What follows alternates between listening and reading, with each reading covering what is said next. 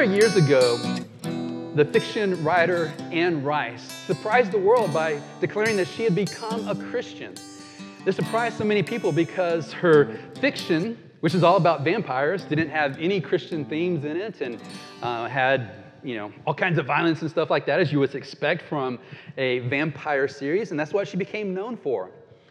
But about 10 years later, she surprised the world once again by declaring that she is no longer a Christian. And this is what she said: "For those who care, and I understand if you don't, today I quit being a Christian. I'm out. It's simply impossible for me to belong to this quarrelsome, hostile, disputatious, and deservedly infamous group. For 10 years, I've tried. I've failed. I'm an outsider. My conscience will allow nothing else. I don't really like disappointing all my Christian friends and contacts. I really don't like it. It's painful, but I did what I felt I had to do." I wonder how those words hit you. I wonder if you had an opportunity to sit down with Anne Rice and have a conversation with her in which she told you what she just said. What would you say to her? What would you want to say with her? What if you were sitting down with a friend of yours or a family member of yours who basically said, "You know what? I'm out. I've tried belonging to this community of Jesus followers, but I can't take it anymore." What would you want to say? I know what I would want to say. If I had an opportunity to sit down with Anne Rice, I would want to say, "I'm so sorry that this was your experience. I too know what it's like to be hurt by people who say they follow Jesus. I too know what it's like to feel like you've been stabbed in the back, to be around people who just pick fights about everything that you say. I'm so sorry. Tell me more of your story." That's what I would want to say with her, to her. But she's not alone in her experience. This quote is attributed to Gandhi, who once said, "I like your Christ, but I don't like your Christians. Your Christians are so unlike your Christ." If you are a follower of Jesus, words like this give you deep pain. But you understand where they're coming from. If so many Christians are so unlike Jesus, let's just simply ask the question, what was Jesus known for?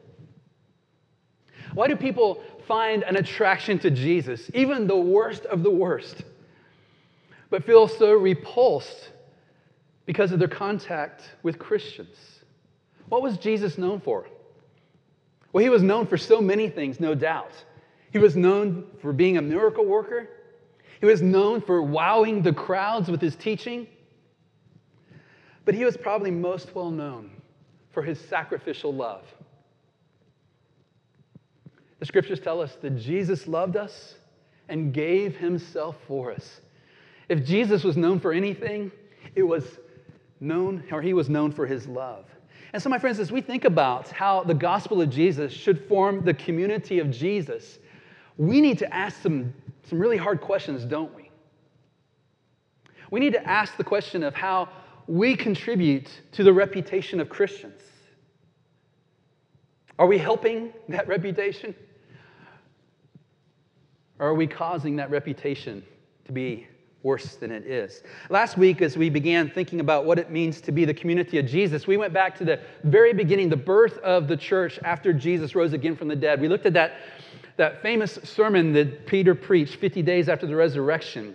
And he talked about how people were turning back to God, and God was adding to their number daily those who were being saved. And on that particular day, some 3,000 people were added. And he tells us the effect of the gospel was that it created a community of Jesus that was devoted to the fellowship or to the community of Jesus. And so we spent time last week asking ourselves the question, what would it look like for us to be devoted to one another like the early followers of Jesus were devoted to one another?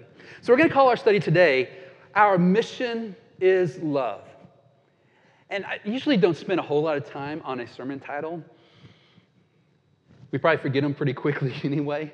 But I really wrestled with this, and I wasn't pleased with it, but it still kind of gets at what we're saying there. I thought about calling it Back to the Basics, and I actually thought about calling it If We Get Nothing Else Right. There's one thing we need to get right. And we're going to look at this today. We're going to be in John chapter 13, looking at verses 34 and 35. And Jesus says to his disciples, "A new commandment I give to you." Now let's step back before we look at that commandment and remember the context. Jesus is in Jerusalem. He's been discipling his followers for 3 years. They believe, they're convinced that he's the Messiah. They believe and are convinced he's going to deliver the kingdom of God.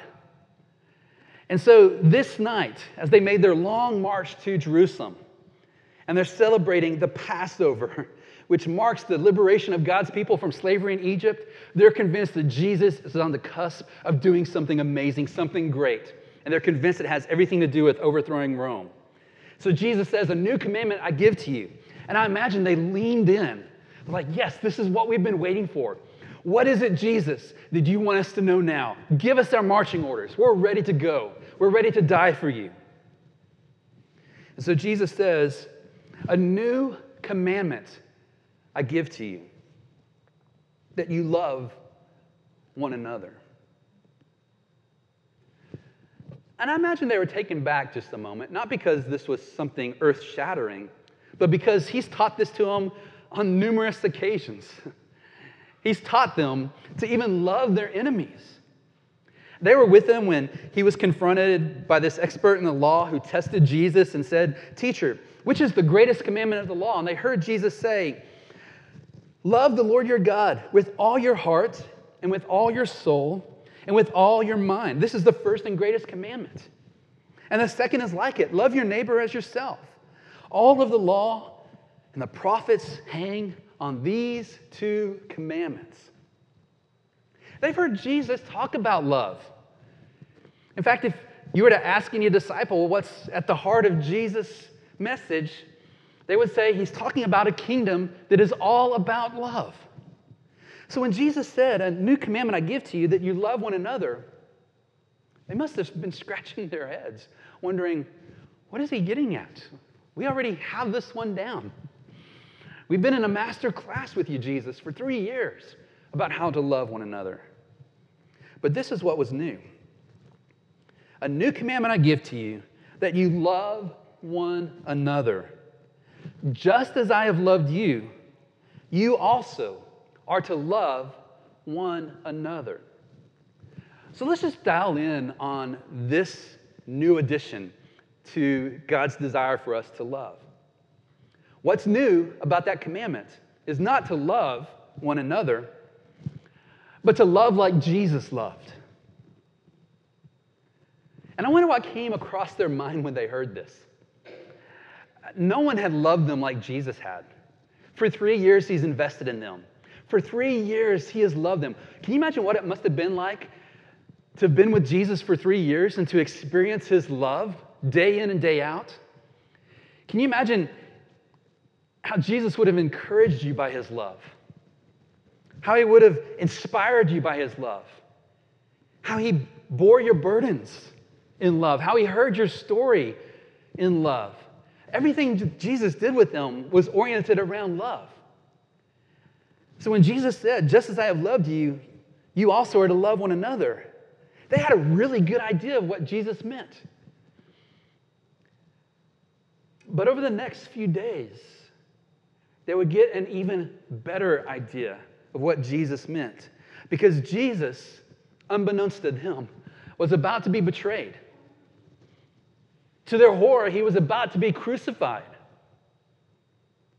And then they would see the resurrected Jesus. And then everything would fall into place for them about how the Messiah would have to give his life as a ransom for them, to have their sins piled up on Jesus and condemned in his flesh on the cross so that they could receive that forgiveness, so God could be just and the justifier of those who put their trust in Jesus. And so that same evening, Jesus said to them these words, "This is my commandment, that you love one another as I have loved you.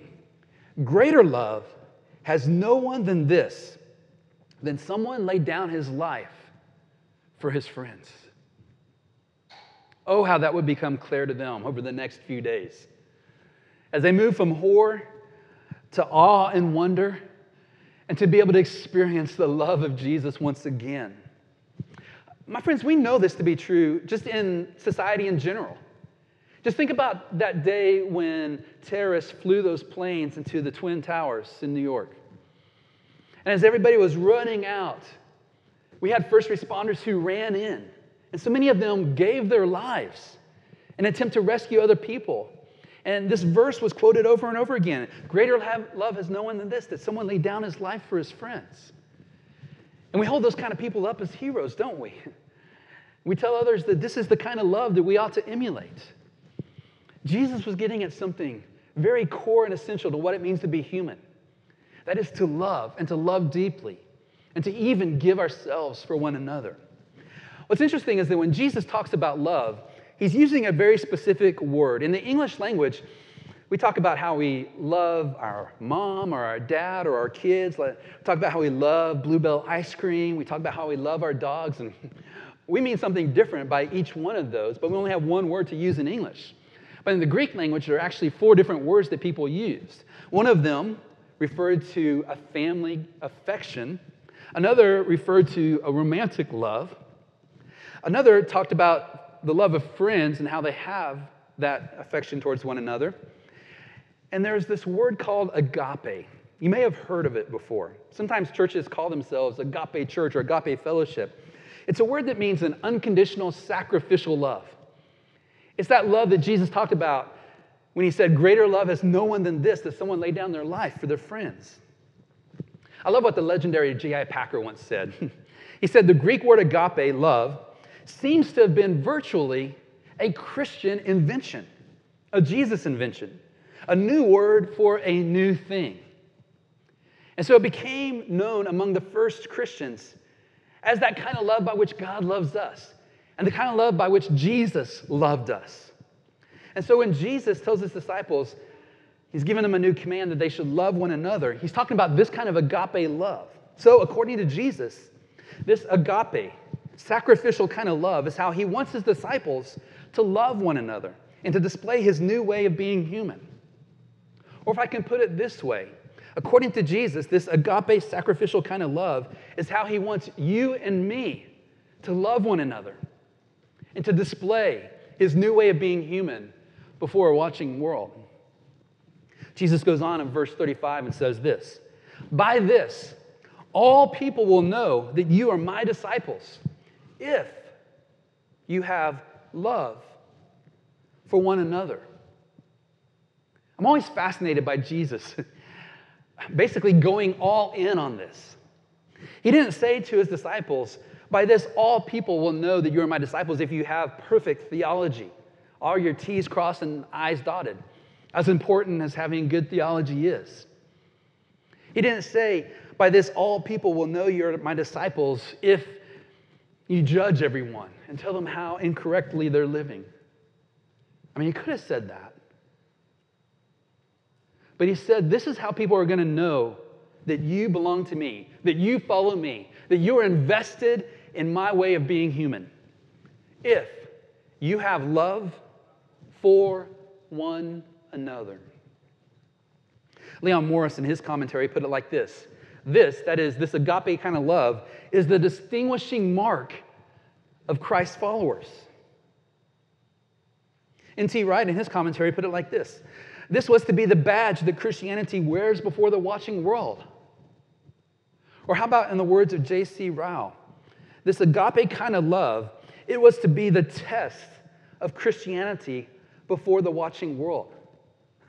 As I was thinking about his words there, I thought about those Christians who are around Anne Rice or who are around Gandhi and how they failed that test. How they displayed something else to them other than the love of Jesus. The Apostle John got this. he was writing to Christians experiencing persecution in a growingly hostile Roman Empire. And this is what he said. For this is the message that you have heard from the beginning, that we should love one another.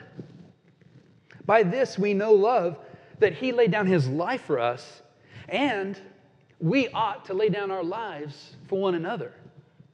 Do you see how the Apostle John is tapping into that kind of agape love? This is how we know what agape love is. Christ laid down his life for us, and therefore we ought to lay down our lives for one another. And he goes on and says this, Beloved, let us love one another, for love is from God. And whoever loves has been born of God and knows God. Anyone who does not love does not know God, because God is love. I mean, not only does the apostle root this idea of love and loving one another in the sacrificial death of Jesus for us, but he also roots it in the very character of God. I want to throw this diagram up on the screen. We understand how the scriptures teach us that God is one being who exists in three persons, Father, Son, and Holy Spirit. This is a mind-blowing concept that we can barely even get our minds around. But at the very heart of reality is a God who not only experiences love, but gives love in this community of the Trinity. And what we learn is that when we put our trust in the Lord Jesus Christ, the Spirit does something wonderful. He unites us to Christ, and we're drawn into the fellowship, the deep, deep love of God. And we begin to experience it even now in this present life. It's not something that's just reserved for us in the future when we get to heaven. It's something that now we can begin to taste and to experience. This is how Paul put it in his book, Romans. God's love has been poured into our hearts. Not that it will be, not that it's a promise for someday in the future to be a reality. He says God's love has been poured out into our hearts. This is past tense. Through the Holy Spirit who has been given to us. In other words, what the Holy Spirit wants to do is to take the love of God and begin pouring it into our lives so that we begin to experience it and it begins to overflow naturally to one another. This is so important because we can look at that command to love one another and go, oh man, just another thing I got to do. Or we can see this command and go, this is of course what I want to do.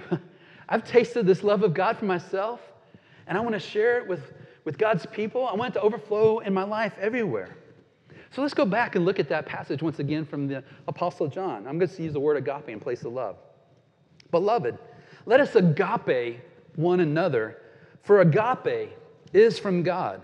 And whoever agapes has been born of God and knows God. Anyone who does not agape does not know God, because God is agape.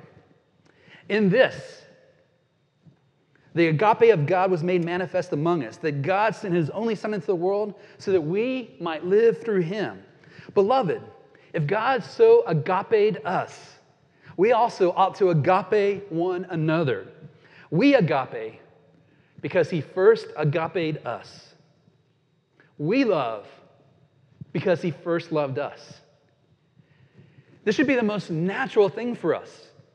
If the love of God has been poured into our lives, it should overflow in love for one another. So, my friends, let's bottom line this for ourselves. Our assignment, our task, our mission from Jesus is to love one another as Jesus loved us. So, my friends, how are we doing? This last year of social distancing has given us reason to kind of put this on hold in many ways.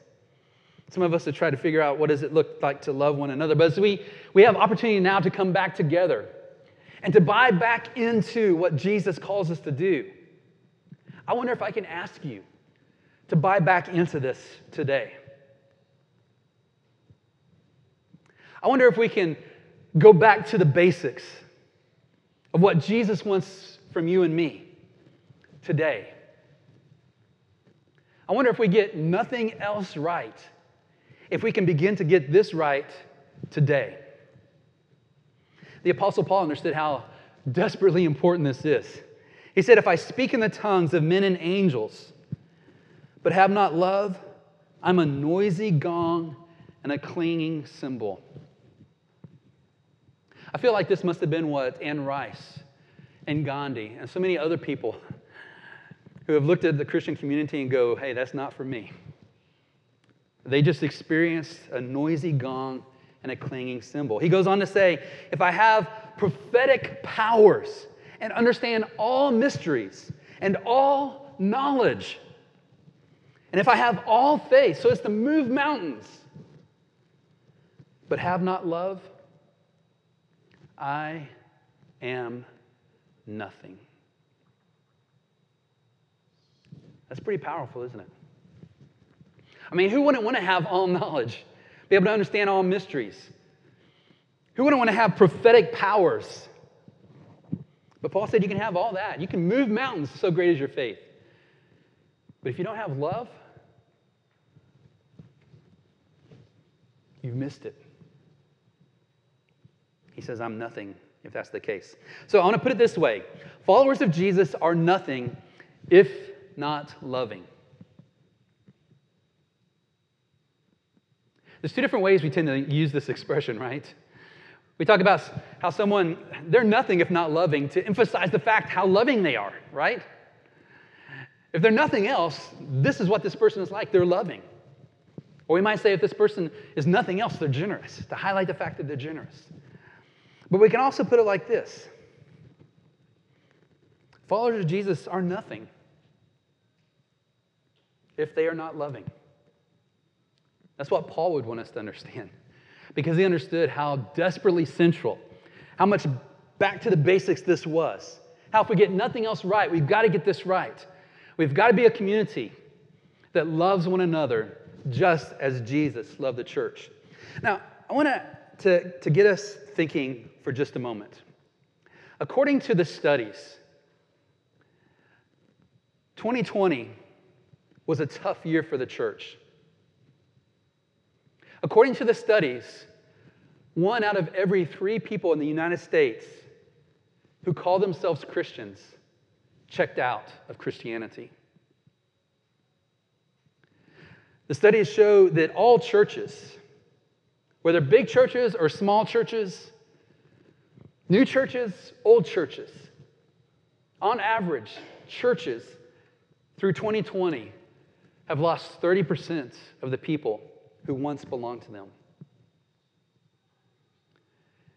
I'll be honest, we've lost people through this last year. For various reasons, there are people who once walked with us who are no longer a part of us. And we could look at that and get really down about that. Or we could just ask ourselves the question, what does God want us to do in this moment? What if God has reduced our numbers a little bit so we can get back to the basics with one another? So we can put into practice loving one another, so that we can move forward from this moment on being the community of Jesus who loves one another well. What if part of what God's designed through this very tough and difficult year is to show us that we can't flourish as individuals, let alone as the community of faith, if we do not love one another as Christ has loved us? So what if this moment is a moment for us to move forward in this new way of being human that Jesus described, where we begin to love one another just as he has loved us? So a couple points of application. Let's get to the heart of the matter, my friends. Let's think about, as I was thinking about putting this message together, I was thinking it would be easy for us just to come here today and go, okay, I get it, Pastor. We need to love one another. So, all right, let's just go love one another. And that would be a good application, but I feel like there's another step that we need to have in place. And it's at the level of our hearts. We need to have an uprooting of the inclinations and natural ways our hearts work so that they become more in line with the way Jesus wants us to. And so to highlight this, I just want to press us just a little bit further here.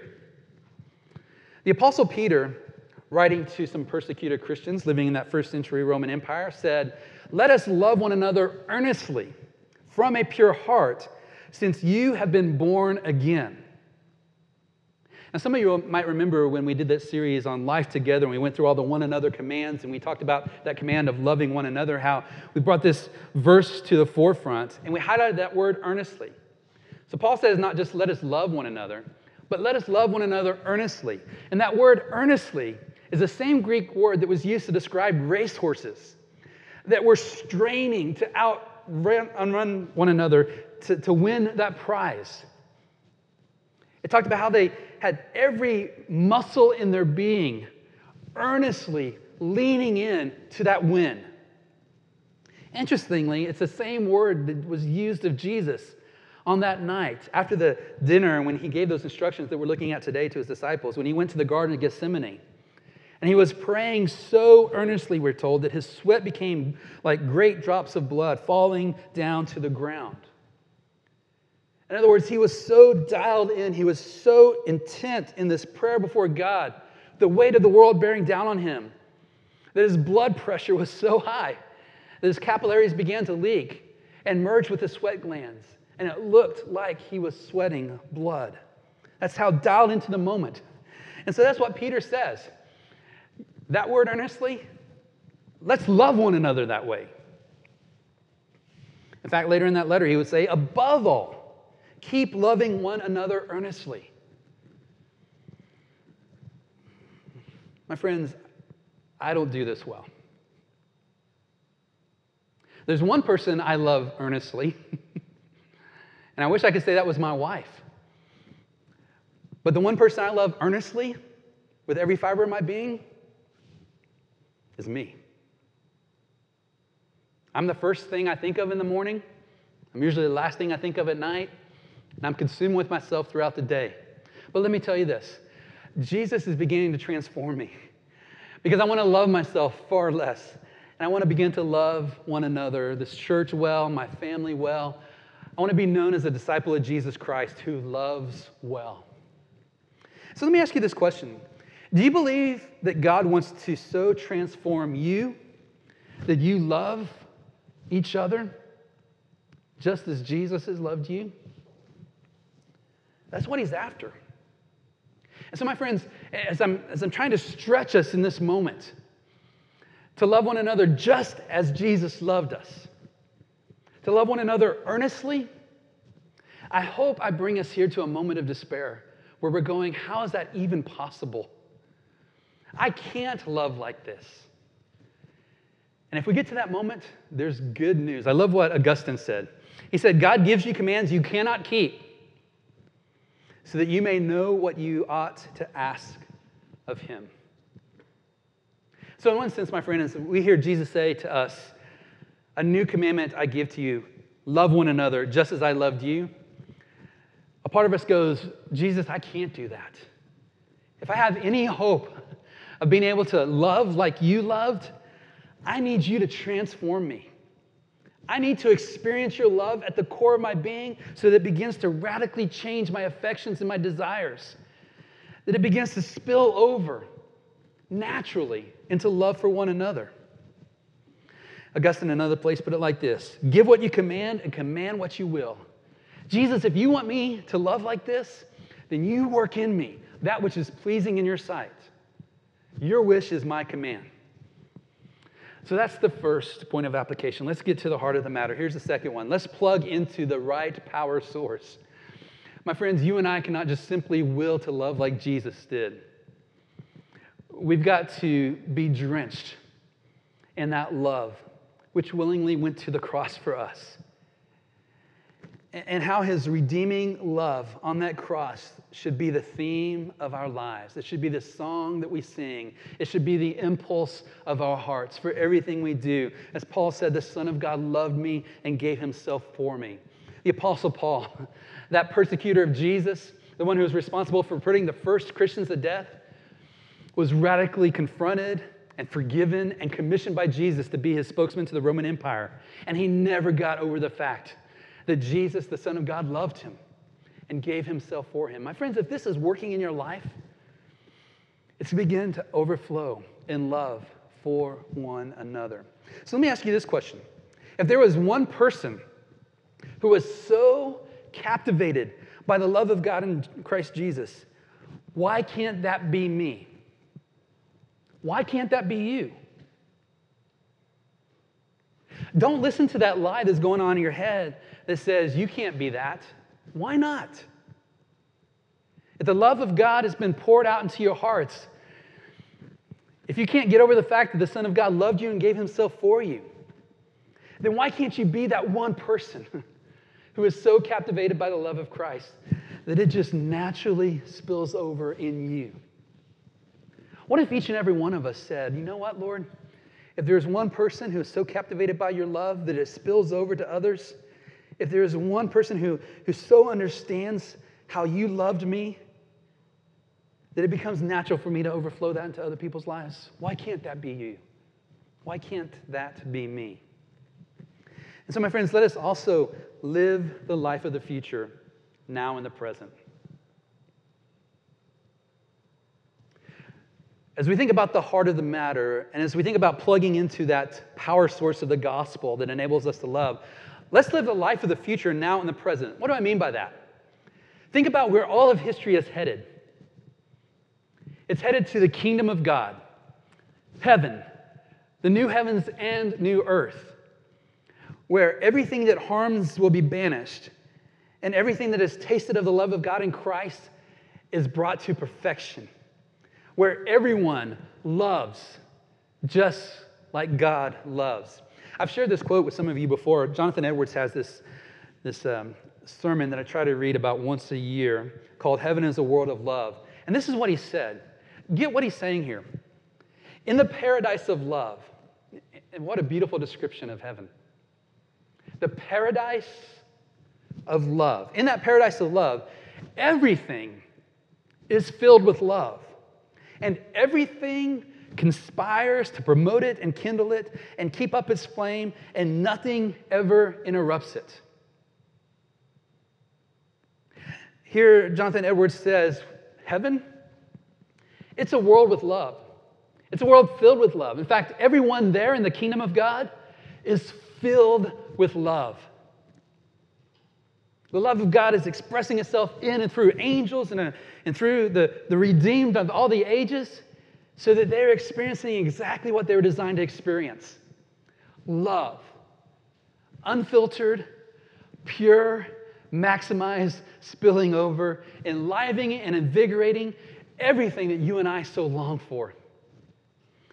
Everything is conspiring to promote and to imbibe and to maximize love in the coming kingdom.